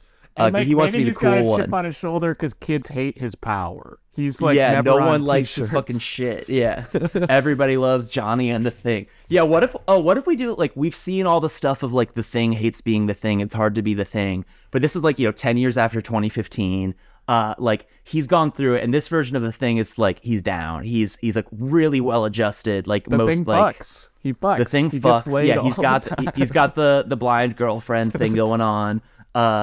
But they're poly. He's opened it up, so he's also like with girlfriends who can see him. And he's like, And women he who can won't see me stop like me talking too. about it. He's just they're like, we get I get it, laid you're more as a poly. rock than I did as a cock. Does the Thing have a cock though? I know we're not the first podcast to discuss this, I'm sure, but how's that work? Do you think he wears pants in the comics, right? But this, he's nude. I think everything about him's a rock, except he's just still got his human dick hanging between the rocks. Between the rocks. So like, is it kind of flush? Like even if it's fully erect, is it just sort of like in a little hole? Like it can't really get out. He's got to be really horny for it to get out. He's like, oh wait. You think he's thought about taking a jackhammer there to sort of clear some space around it so you could like fit an ass in there? I think so. I think and that's part of like he likes Reed because Reed like helped him get his dick out of the rocks and like invented. I'm like thinking like you'd need like a Thing toilet. Like it's sort of like I think it's sort of like an extension thing. It's sort of like a dildo with a fleshlight on the inside. It's like a strap-on sort of deal. So it's like it slots onto his human cock and strokes him off mechanically, but then it extends out and he can use that to insert. But Reed made sure to design it to look like it's just rock, so nobody even knows it's a fake fleshlight dick. They think it's just the Thing has a rat cock. And what if the Human Torch? Ben made sure it made it into the tabloids. What if the Human Torch hates like he's not about it because he like can't get laid anymore because if he gets too excited he flames on. He's if he gets turned on he flames on. What, you're gonna okay, what's the busting joke? Get it out. Let's get the busting. I don't have one. I was just gonna say he's busting Bobby, but he's busting Johnny. Justin Johnny. He's jizzing Johnny. No, can we do like a shot for shot recreation of the Hancock busting scene? But like he does. Have you seen Hancock? I don't with remember. Will Smith? I have seen Hancock. I liked that. I saw movie it as once a in the kid, theater. too. I saw that once in the theater when I was like 13 or something, and the main thing I remember, I mean, a lot of it, insane movie. We should do a Hancock 2. We should definitely do a Hancock 2. Definitely. I hear the studios are looking for it. Will Smith's looking for a reboot. There's a scene in Hancock where he's hooking up with this, it's like when he's like in his like fuck up like era at the beginning of the film, and he's hooking up with this lady. And then he's like, oh God, he's like about to bust. He's like, oh God, okay, get off. And he like throws her off of him onto the bed. And then it just cuts to outside of the trailer he lives in. And you just see these like bullet holes go through the roof. Like his shiz shoots out like a rocket. And if he didn't get her off in time, he would have shot her through her vagina into her skull. Horrifying. But we should do that shot for shot, but with fire. And so then that could be a third act reveal where he's gonna have a monologue. We're gonna give Michael B. Jordan a real meaty monologue. He's like, you know why I'm so hot headed all the time? It's not the flames. It's because every time I try to bust, well, and then he looks up and we kind of fade into a flashback, and then we just literally use the footage from Hancock, but we like replace him, like we reshoot like just a plate of Michael B. Jordan, and we put him in there, and then we add fire to it, and then it fades back. And then Ben Grimm, the Thing, is going to be like, Hey, buddy. Or actually, he doesn't sound like that in this one. He doesn't sound like they gave him the softest voice in this movie too. He's like, No, I know. I'm the thing. They cast this scrawny boy. My cock's not all that either. And he like takes off his pants. And he's like, whoa, look at that giant rock cock. And he's like, nope. And he goes like, shh. Here shows the mechanics of the fleshlight, and he's got like a little chode, but it's like big for him as a person. They get it. Like I want to do. And he like talks about. Oh my god. He's like, when I was a person, I was a pretty short guy, so this was huge for me. It. But now I'm huge, so it's small. Good, yeah, good. I know I brought this up, but like, oh my god. I just want to do like a doodle-doo, like flashback to like literally 20 minutes ago when you were like, yeah, we can like actually say something with this. Like this isn't like Winter Soldier. like a good deal of our pitch is like, so this is how this character has sex. We're definitely not horny.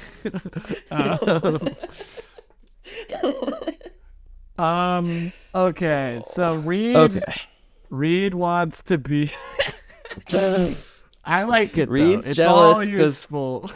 Reed thinks that Johnny and the Thing fuck. The Thing does fuck. Johnny's having troubles in the bedroom. Johnny's acting like he's all that, but it's not all that. Yeah. What if we're doing like Austin Powers 60s? I like the Fantastic Four in 60s mode. Like it's kind of like what if the first act is playing like a sex comedy, and Reed just he's holding a candle for the Invisible Woman. I think she's just gay. I don't know. Like she reads as ace to me. She reads as ace to me in this movie. She does not seem sexual. Yeah, I mean, she doesn't have to. We don't have to see her fuck. Like we've already got enough scenes devoted to seeing people fuck. But like, I think that this stands to reason that there was in the 10 years since we last saw the F4NT4STIC that these two pursued a romance, and either they're broken up now and it's rocky between them, or we do the classic dynamic where they're husband and fucking wife that everybody wants. Okay, we can make let's just Mom make a and husband dad. and wife. We've got to clear keep your going. child of divorce. Jesus Christ. We've only got like 20 minutes to crack the rest of this. Okay, so Stephen Colbert, it's such Wedge a issue. recurring bit that you're like, my parents love each other more. It's a good bit. It's really funny to make fun of someone for that. I want to make my Fablemans someday. Your Fablemans is gonna be so boring because it's like, and my parents stayed together. It's gonna be a Book of Henry-esque thing about you dying of gout and writing a book about taking down the hot dog manufacturers. Gout Gorman over here. I should have had more clout than gout, but yeah, here I am. Your gout meter is certainly way got a little higher more than gout your than clout clout. meter. To be fair, that doesn't mean I have that much gout. Despite being one of the most achieved ghostwriters in LA. Or in Brooklyn. In Hollywood, baby. Okay, so I think Reed he thinks that, so like there's like a funny little thing. I like this, that like he wants to be a cooler hero. I think that's a funny bit. I think he wants to like work with this politician where he's like, if we work within the system, we can create way more change. Like he's a neolib. I think Sue is like, we should work independently. Like working with the government does not serve us. Like they have never done good by us. Like we don't need to operate within the system. We're the system. We should work as a family and we can debut this technology ourselves. And Reed's like, no. Like that's not how it's done. That's not how you should do it. The thing is with Reed, because his life's great now and he loves Reed again. They're buddies. They're junkyard pals. He loves the president. He's so great at business. Like we have to trust him. Like he'd be a great. Maybe Colbert's already leader. president, and this is his second term, and maybe like their first gig they do is under him, and it's questionable. Oh, it's like a blatant it's like a sort of like killing Bin Laden kind of thing, where it's like, oh, you really timed this like right around midterms or like right before the election. Except it's not killing Bin Laden because like they were trying to do that. It's like something that like feels a little extra judiciary or whatever. Maybe they're trying to start a war with Latveria because they've been growing in power so much, and he's trying. I like this being an election movie. Like, he's trying to win re-election. He's actually become kind of unpopular, and he's trying to win re-election by priming a war with Latveria. And I think Reed is equally worried because the tech coming out of this country rivals the tech he's making. It's an ego thing, and I think Sue is like, this tech is game-changing stuff. It's exactly what we believe in. Like, I think we should be going to meet with this country. And he's like, no, you can't trust them. Like, we don't know where this is coming from. He doesn't trust them because he didn't build it. This is cool too, because Dr. Doom could be over there being the like celebrity that Reed wants to be, because that's the whole thing with Dr. Doom, right? Talk about evil Reed Richards. He's Reed Richards without the family. He's the super smart guy, but he has cool powers too. So he's Reed. I think they don't know it's Dr. Doom yet, though, because I don't think none of them would trust him if it was him, if they knew it was him yet. But if they like arrived at the country, is he in disguise over there? He's got like a puppet. He's got a puppet leader that he's using. Okay. He's got like a fake president. In the comics, is Dr. Doom's face fucked up, or does he just wear the mask to look cool? He fucks up his own face and chooses to wear the mask in the comics. Does he choose to fuck up his own face? I don't think he chooses to. Is he from the cosmic rays? Is he unrelated incident? It doesn't matter though. We're stuck with like he's this guy. It's stuck to him. The suit's molded to him. So yeah, he could be. I mean, I guess to me, he could have developed a like, cure or something. You know. Yeah, or he has like hologram technology where he's disguising himself as like, you don't see it's him. You just see like you see a Bolsonaro-esque leader that's giving these speeches, that's inventing these things. Sick. And so the movie begins. It's like a road trip 60s movie where it's like, we're going with the president to visit Latveria. And I think at first the Thing loves it. The Thing and Reed love it because they're being treated like celebrities. And maybe people want to fuck Reed in Latveria. Like, maybe they love him. Like, they think like they do think he's cool. He has fans there, and he starts to actually kind of like it. And actually, maybe once they arrive, it's actually Sue and Johnny that are like, something's not quite right here. Like, these people, they're being weird. And maybe eventually Johnny accidentally flames on. He would have killed a civilian, but he actually reveals that it's a robot. It's a Doombot. Cool. I think that's sick. What if Dr. Doom's replaced the whole population with Doombots, and he's like, that's why the country's going so well, is because they're all just robots he controls. Oh, shit. And this is like wait, so what's his plan? Wait, yeah, so first, one idea, though. Johnny doesn't like it over there, too, because they don't like him over there. Like, for some reason. How do we make that not racist? I had that thought as I was saying it.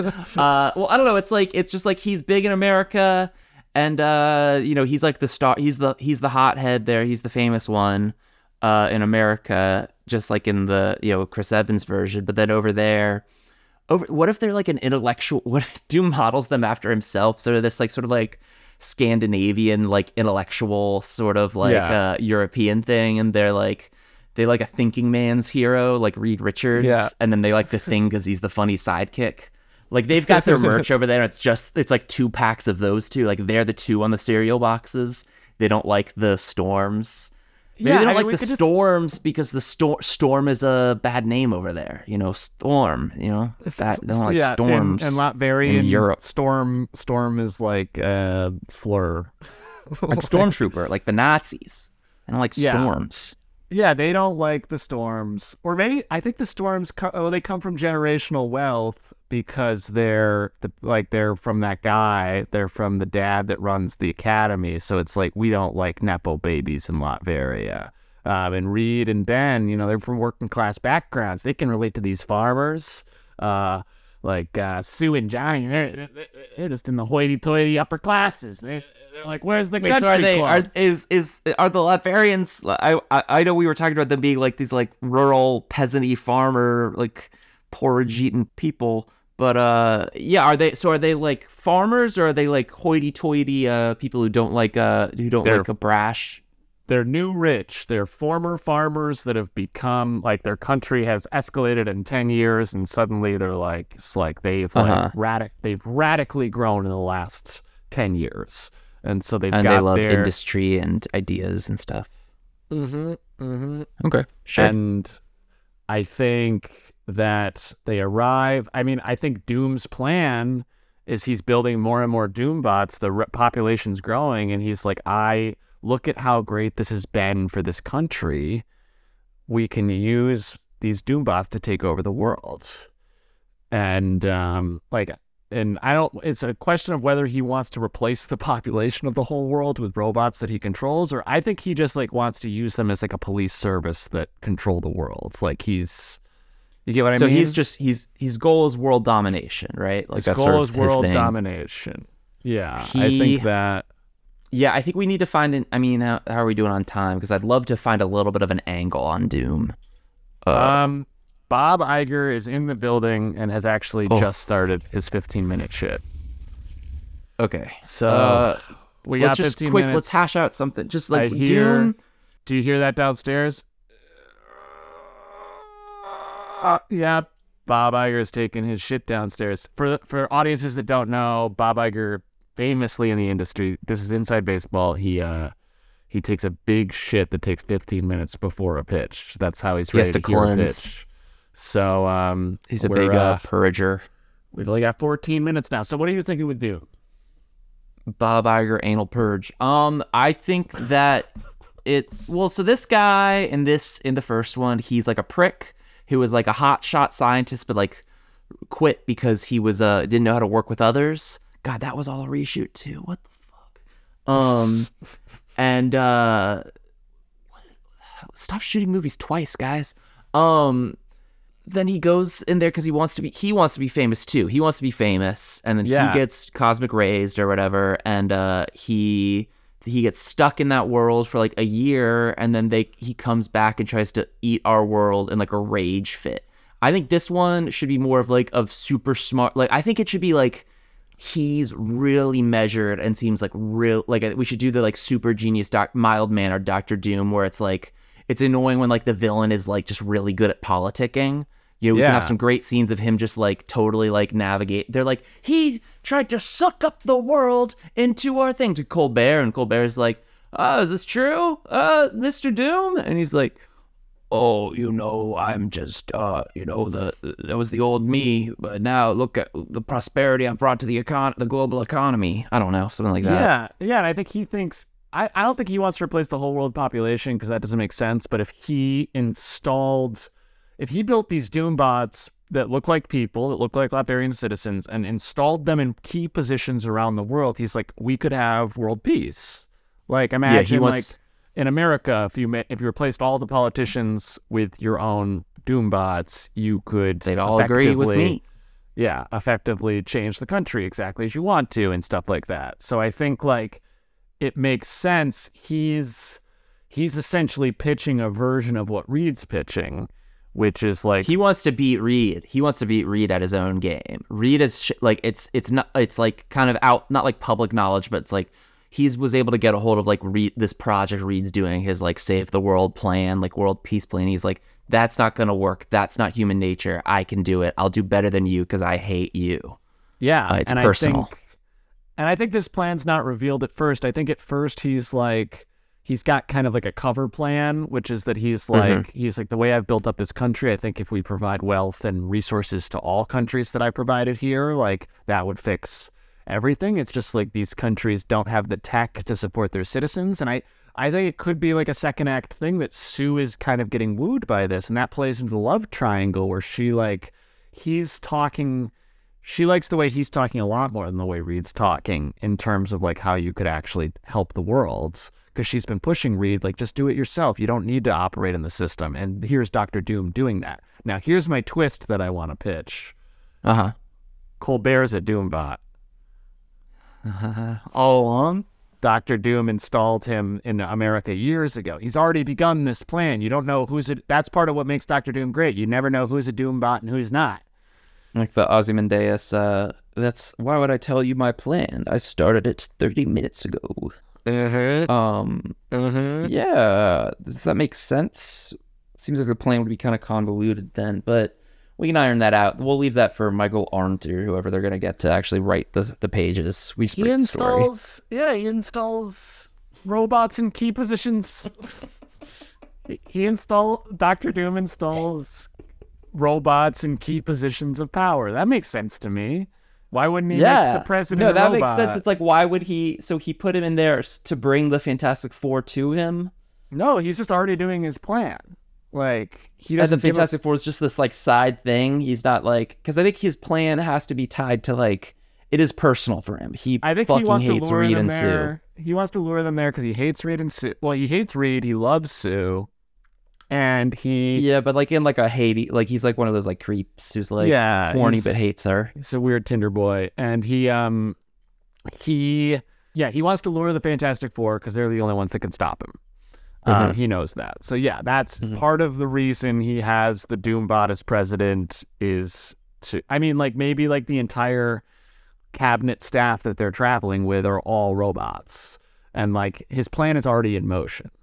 And they have to destroy. I don't know. Like, how do they beat him? Like, what's because my bad idea. He's got to have like a. Sorry, keep going. Just my bad idea is like, oh, they have to destroy the server that runs all the robots, but that's lame. I think that's no more of that shit. I'm not doing that anymore. I've done it in my own bullshit too many times. What if it's like they're like the event, like they've been doing this for 10 years. They're like, super classic superheroes going on adventures. Like they've fought some scrolls and some stuff like that before.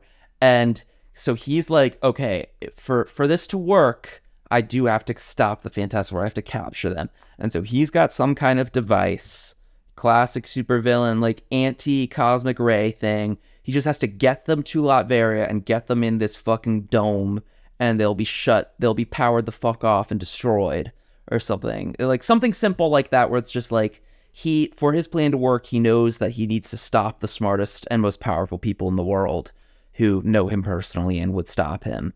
But he's already got things in motion so that like then we can have an all hope is lost moment when they're fucking stuck and they've got to do some shenanigans, like work through their differences to solve it and realize that it's all fucked and that the whole system needs to be burned down.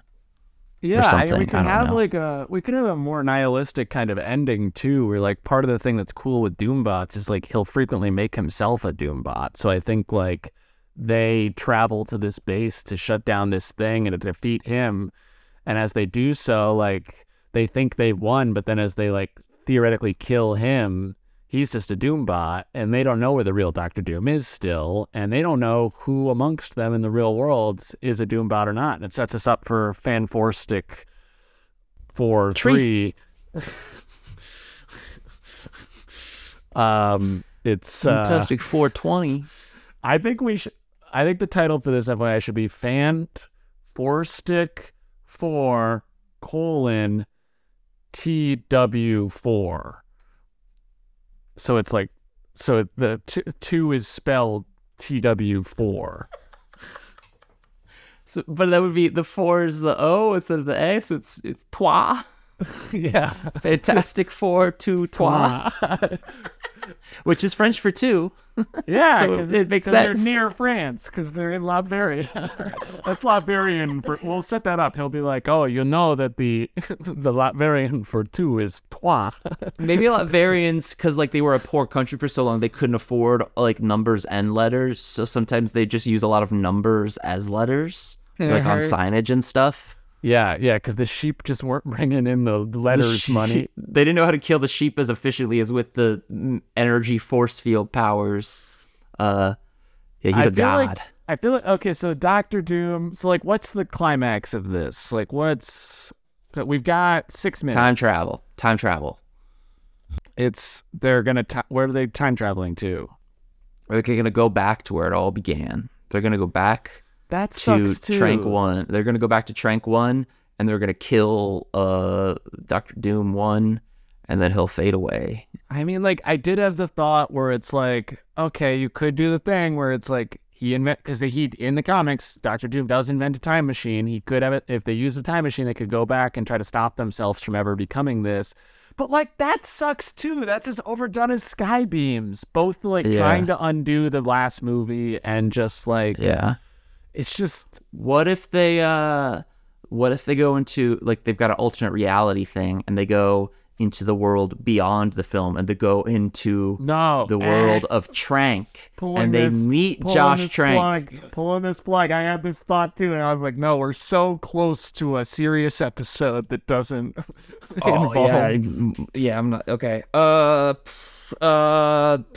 want them. They can meet Josh Trank in the post credits. Okay, I want them to meet Trank too. And his dogs. I want him to Trank off, but it's we're so close. Bob Iger needs this, dude. Like, did you see the last season of The Mandalorian? Like, they're fucked. They're just tuckered out over there. Climax. What's a classic Doom fight? That's they make the thing evil with mind control. They gotta fight the thing. I don't know. What's a cool? I mean, giant robot fight. We haven't really seen like a giant robot fight in one of these movies, and like ever. Like, could we fight a mech? Yeah. What if the Latvians are able to because they're all Doombots, like they're able to all start piling on top of each other and turn into like a giant robot, a giant Doombot. Like they strip their giant skin. Robot made out of these Eastern European peasants. Yes.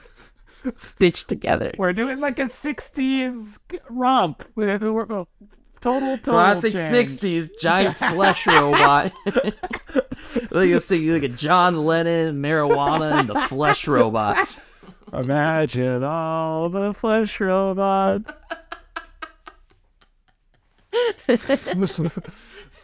I feel like the thing is gonna relate. He's gonna be like, that's a lot like my penis. I'm like a flesh robot of stones.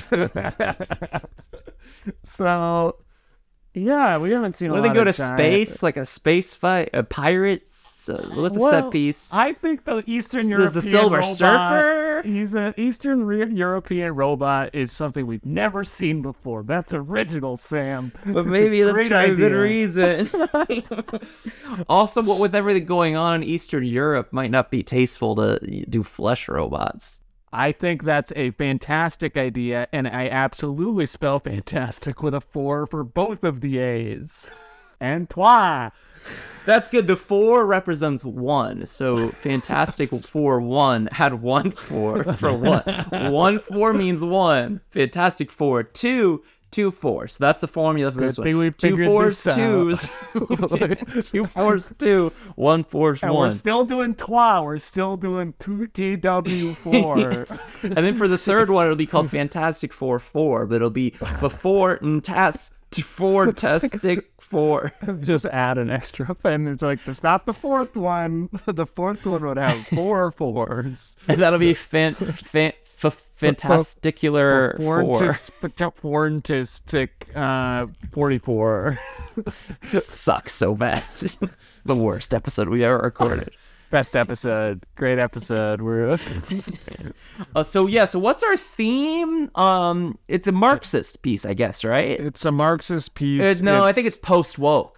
Actually, don't trust fascist. It's the robot of Latvian Eastern European people is a total represents metaphor for fascism. You'll just single issue voters. You'll be used as a cog in the machine. It's very smart. This is like what happened to the real Latvians? Are they in an underground like us style cavern where they live their lives underground, or are they just dead? Yeah, that's how they realize that Dr. Doom's up to no good. Is like Johnny's on a sullen walk because no one likes him in Latveria, and then he stumbles upon some people that kind of seem like they do like him, and then and then they reveal that they don't like him because if he flames on, he can melt the skin off their robot bodies real easily.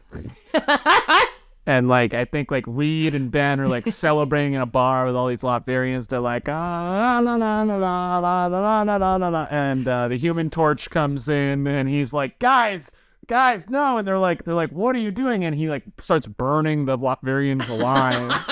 And then their skin melts off and they're robots, and they're like, oh no. Also, Bob is coming up the stairs. It seems his shit is done. He's gonna love it. I really like. Oh, well, okay. This is gonna be a banger pitch. You ready? Boys, are you ready for me?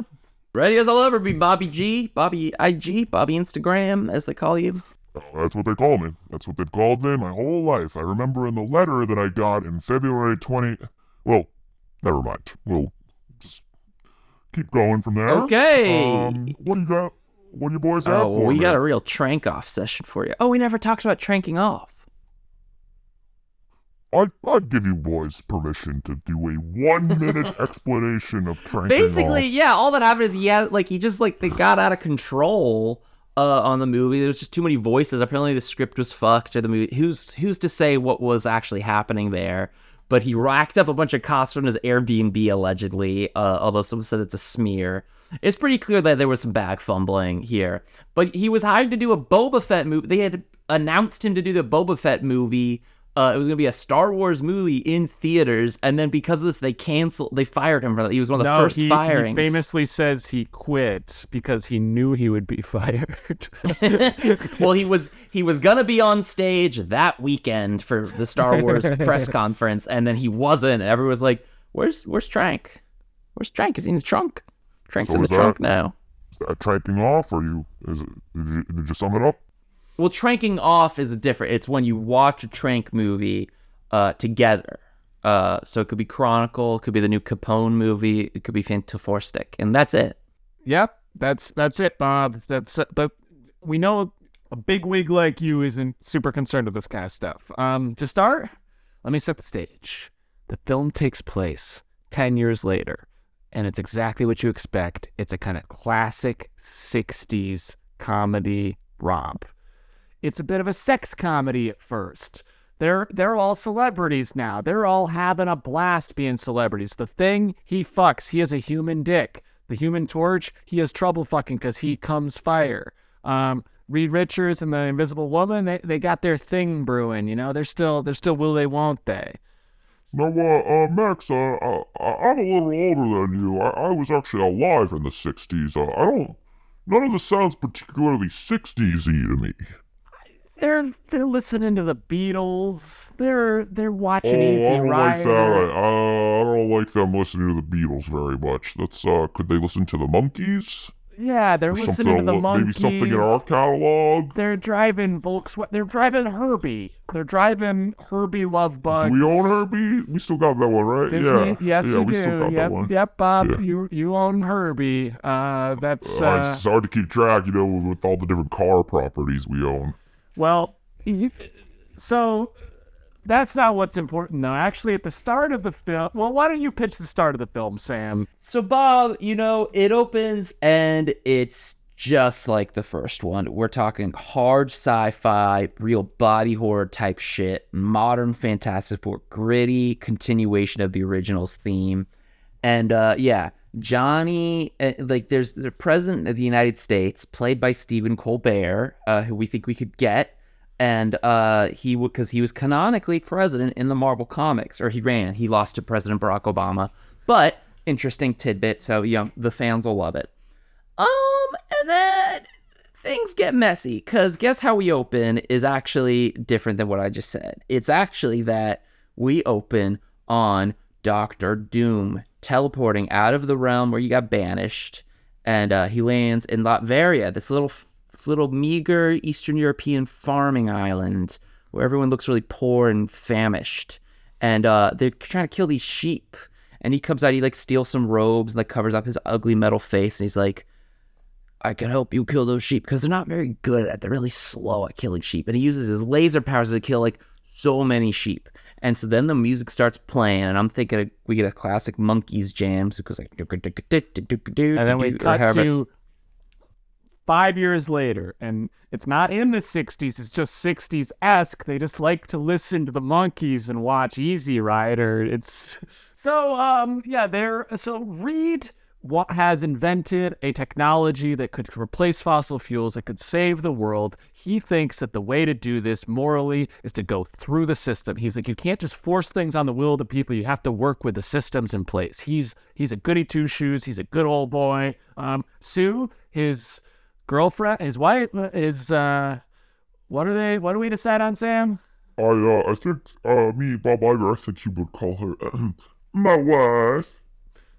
That's very funny, sir. We don't own yet, but yeah. I hope you do. We'd love to work him into the MCU. So I think Sue is his wife. She disagrees. She's like, no, we can do this ourselves. We don't have to operate within a system. Like, our family is the system. So are you saying she's sort of like a radical actor? Is she proposing like anarchy, like illegal paramilitary activities? Oh, no, definitely not. She's just like saying you can kind of rule yourself. It's all good. It's all good, man. You don't got to worry about that. Sort of like that. a libertarian perspective? I feel like, because as you're hearing, this is classic 60s. I think you got to embrace like 60s attitude. Just go, take a little hit of that spliff.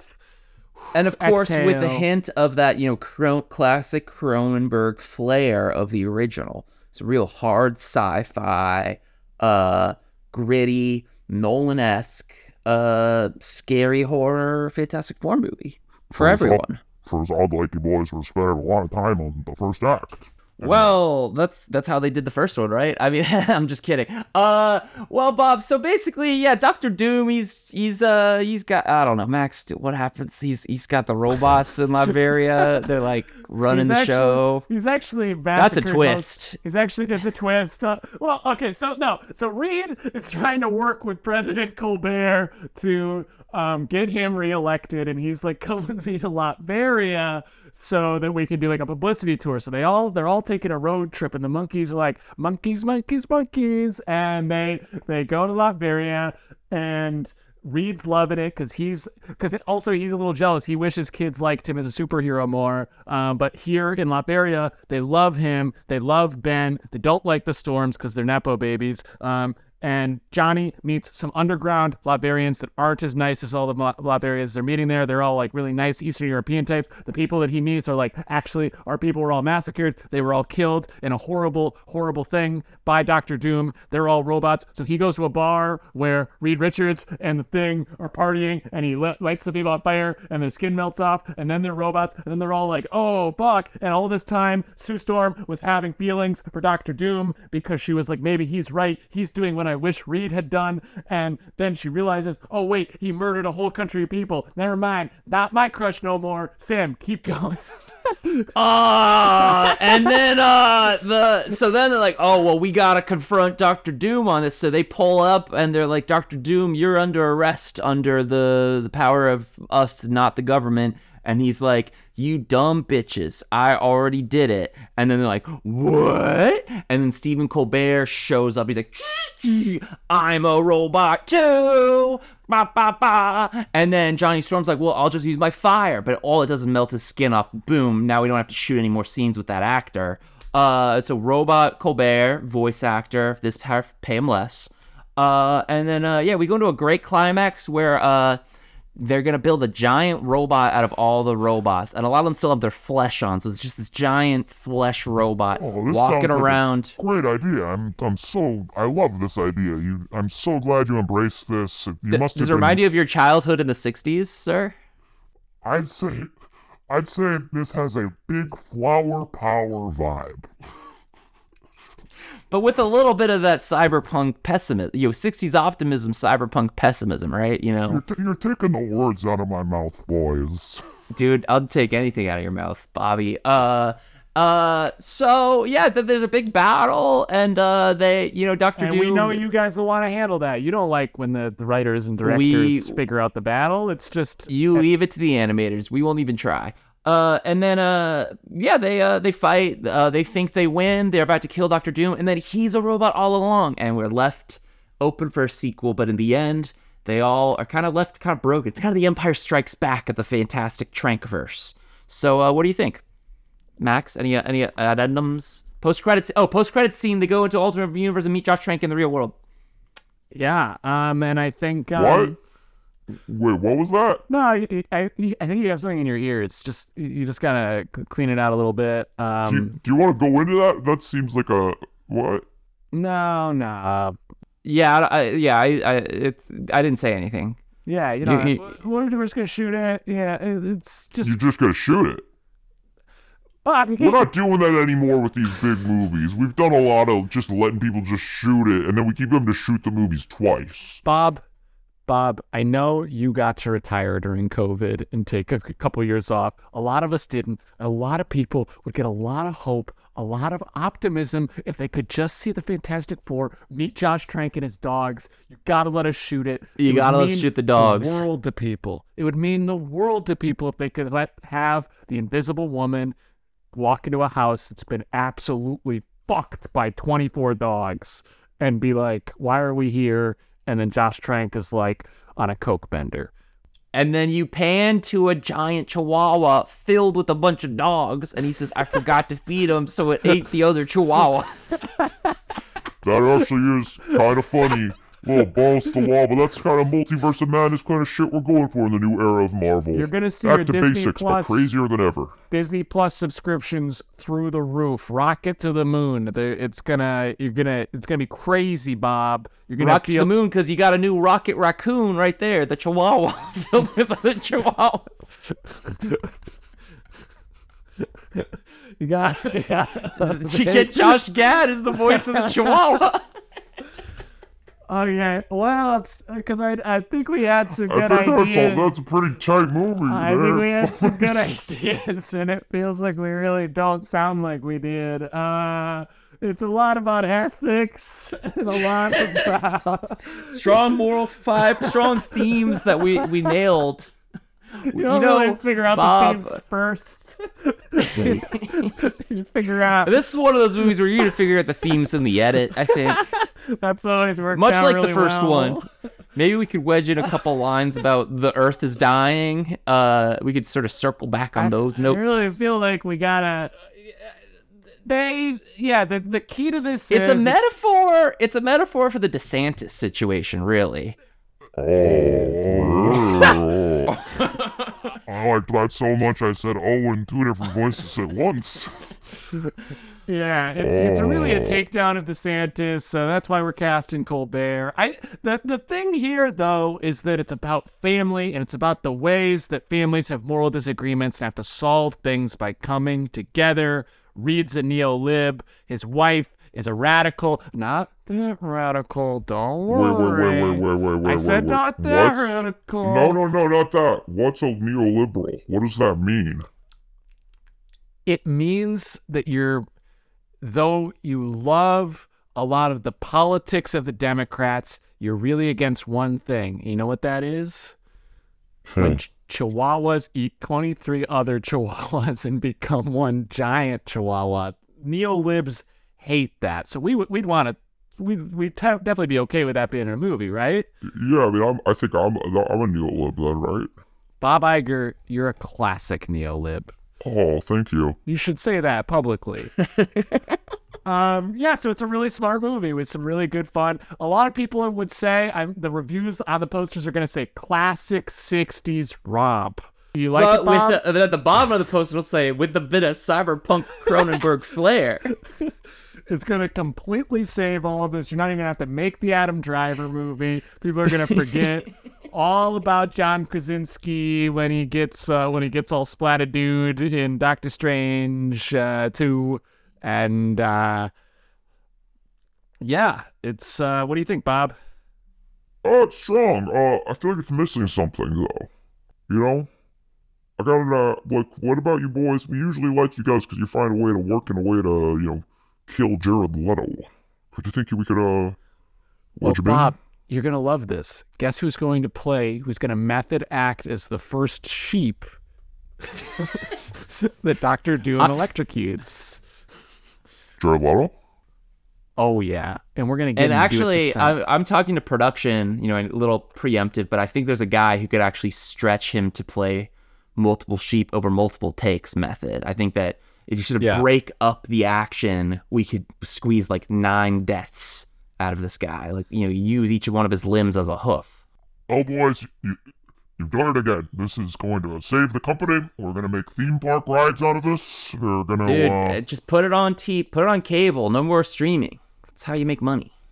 We're going to put it straight. It's going to be the first straight-to-cable superhero show. It's going to play on Disney XD after Disney the Disney XD! Channel games. Thank It was you, good enough for boys. Star Wars Rebels. Thank you, Bobby. I entered this room emptied out, and I'm exiting it full again.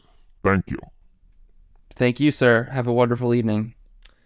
Wow, we did it. Oh, we did something. Oh man, he's quite forgiving. People talk a lot of shit about him, but I get that he's kind of a hands-off guy. He trusts the artists. Famously hands off. He trusts the artists to tell the stories. I can't believe he's not letting Trank direct this again. He's letting him be in it, and I think Trank's got some dirt. maybe Iger and some of the Disney execs were tranking off together.